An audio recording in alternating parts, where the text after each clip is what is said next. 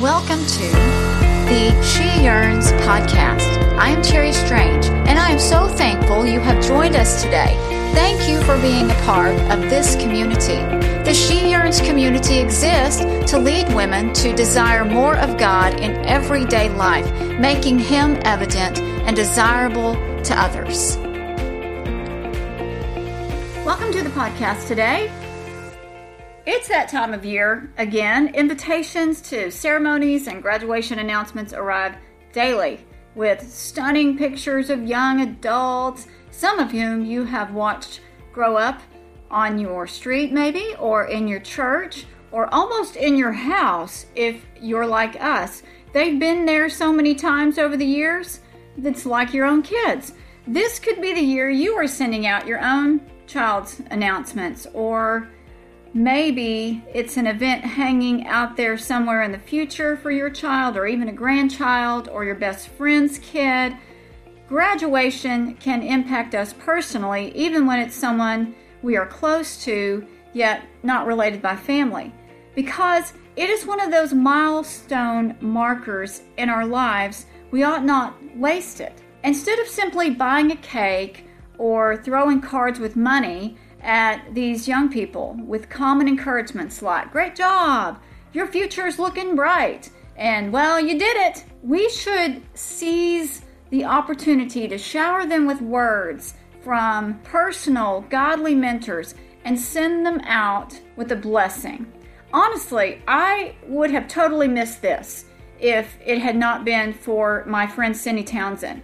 I watched her do this with her kids before me from afar. I knew that's what I wanted to do for my own kids. And when it came time to celebrate and to launch our first to leave onto the next thing God had planned for her, that's exactly what we did. What I want to talk about today is this idea of launching a graduate, sending them out with a blessing. Or it doesn't even have to be someone who's graduating from high school or something like that, but somebody who is going on to the next phase of whatever God has for them in their life, that is a milestone, that you would say, that you could send them out onto the next phase of life. The concept of this sending out of a blessing can be found in Scripture, in Joshua 22:6. So Joshua blessed them and sent them away, and they went to their tents. The 2.5 tribes had agreed to stick with the other tribes and lead them in battles until the promised land was subdued before them.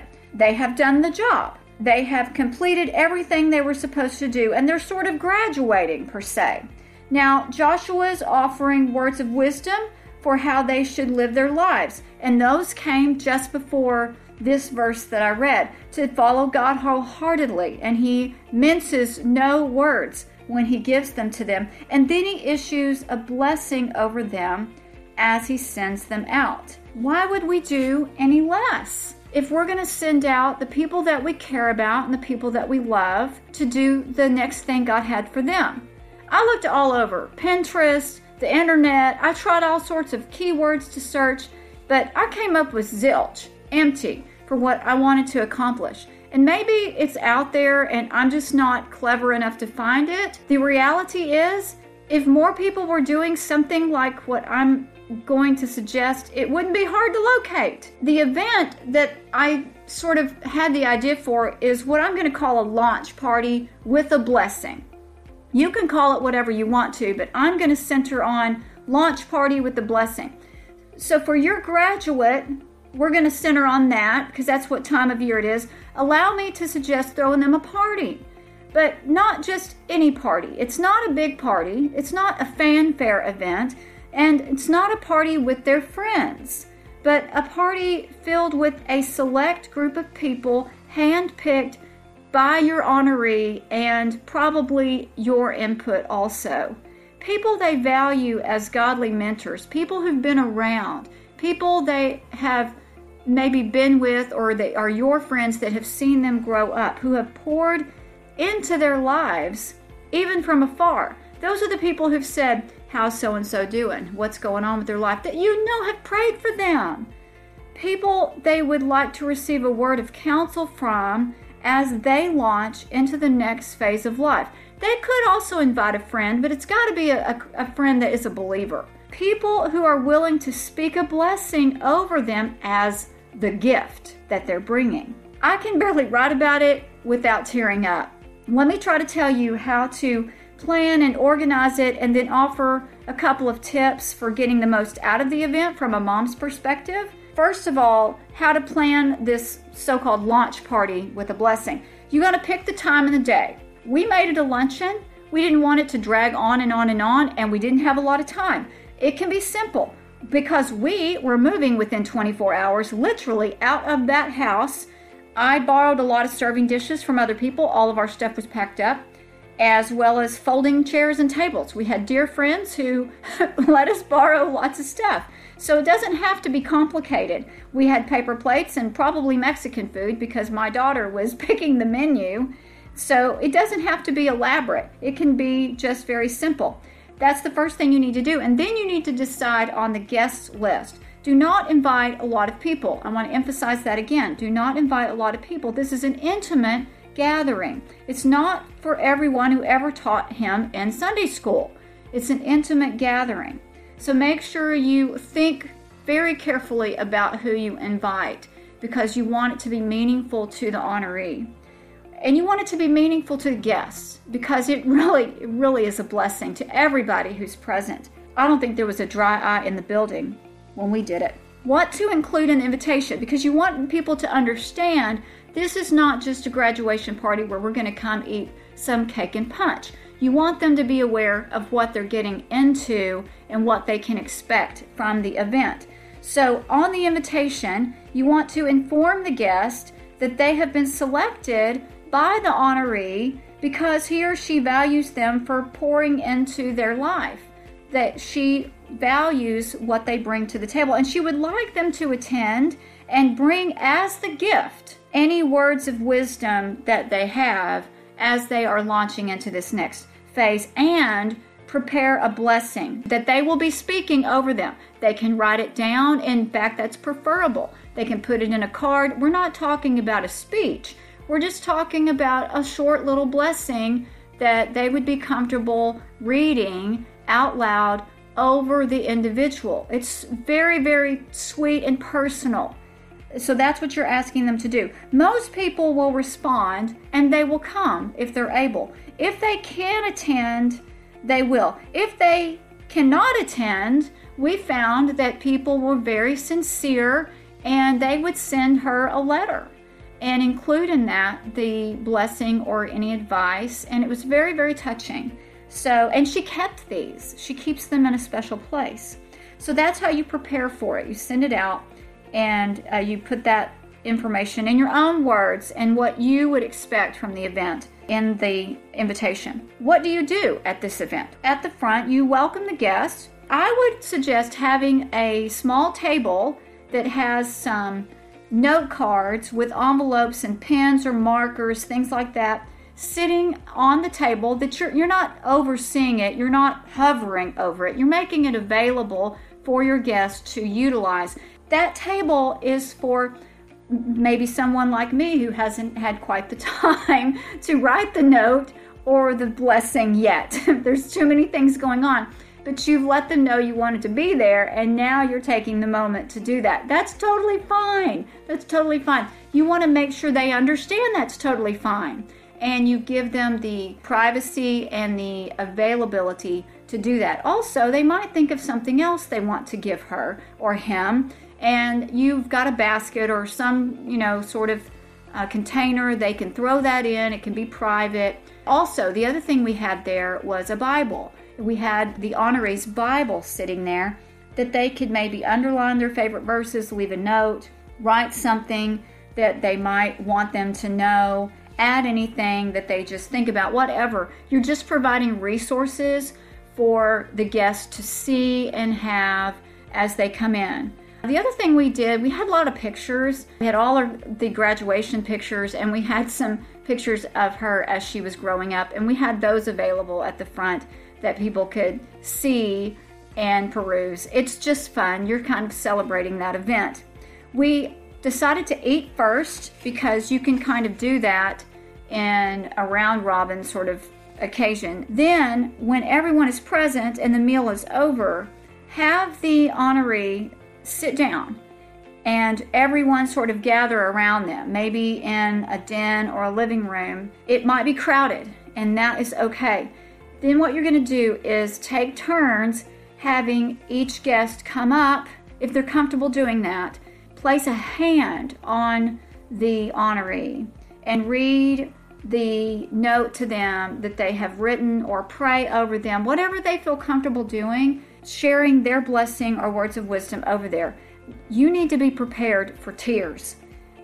I did not have tissues ready, and that was a mistake.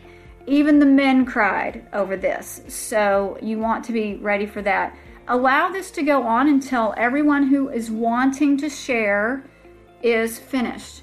It will probably end very naturally, but if a parent or if a pastor is present, maybe a youth pastor or somebody that they've selected is there, whoever wants to close it out can close it out, or you might want to sing a hymn or something, whatever is fitting. We didn't do that, but you might want to do something like that.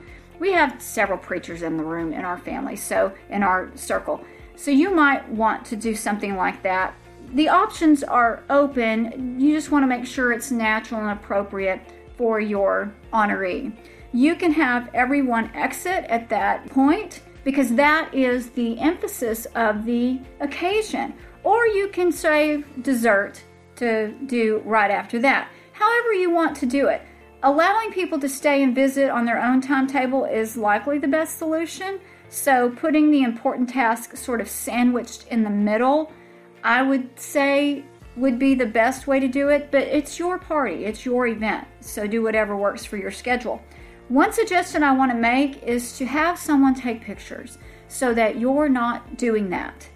My pictures are priceless, and I did not plan ahead. I did not have someone in place to do this for me. I never thought about it. We were moving the next day. It was a graduation day. I was thinking of 1,000 other things, and one of my guests volunteered her husband, who was a professional photographer. Actually, all of my pictures on my website are by these two individuals. Tim Flanagan is fabulous from Solace, and it happened to be perfect and priceless, and I'm so thankful that he was willing to do that for us. And so I highly encourage you to find someone who is willing to be your eyes and your ears for that event, so that you can be free to enjoy it and be a part of it. I will actually post some of the pictures of our event. Some will be online on the website, some are going to be on social media, but they're going to be different on each of the different mediums. I want you to be able to grasp what it was like. From a personal perspective, I think it just helps us humanize the idea. Now, what's the takeaway from a launch party like this? What can you gain from it? Well, I think for us, it gave us the opportunity to say what needed to be said. So often we go through these milestones, we go through these motions, and then they're done and it's over and we move on. This gives you the opportunity to say what needs to be said. I just can't stress that enough. We need to take those opportunities. It provided closure of one era and hope of another. It put the focus where it should be, not on her, but on what God was doing and had done and where he planned to move. I really loved that about that event. It kind of brought it all together. It also gave us the gathering. It was just a sweet time of fellowship with people I adore. It was a room full of people that I treasure. And to witness their love and care for my family was eternally meaningful to me personally.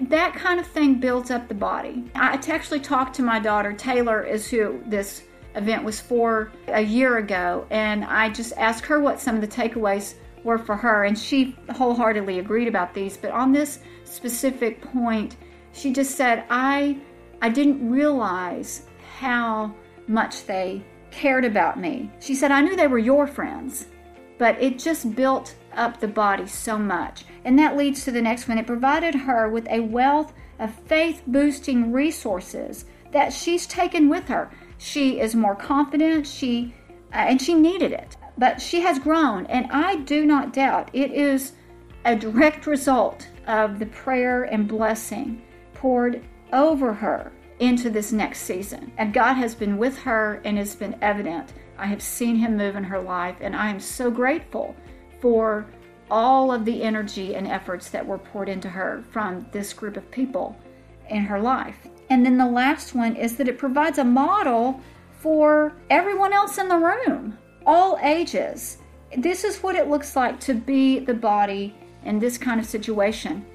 What if you've already planned your graduation hoopla and did not plan this? Well, think of something, or somehow you can call a few people in, maybe early or in addition. Maybe you can do dessert, maybe just do the blessing part. It doesn't have to be formal, and it doesn't have to be now. Just sometime before they launch into the next season of life, you can probably come up with something. This is just the idea that we had and the moment that we chose to seize. Maybe you know someone who would benefit from this type of event, and their family is not going to think of it in their wildest dreams, but you are one of the key people in their life. Would you be willing to throw a party on their behalf? When I say party, it doesn't have to be a party, of course.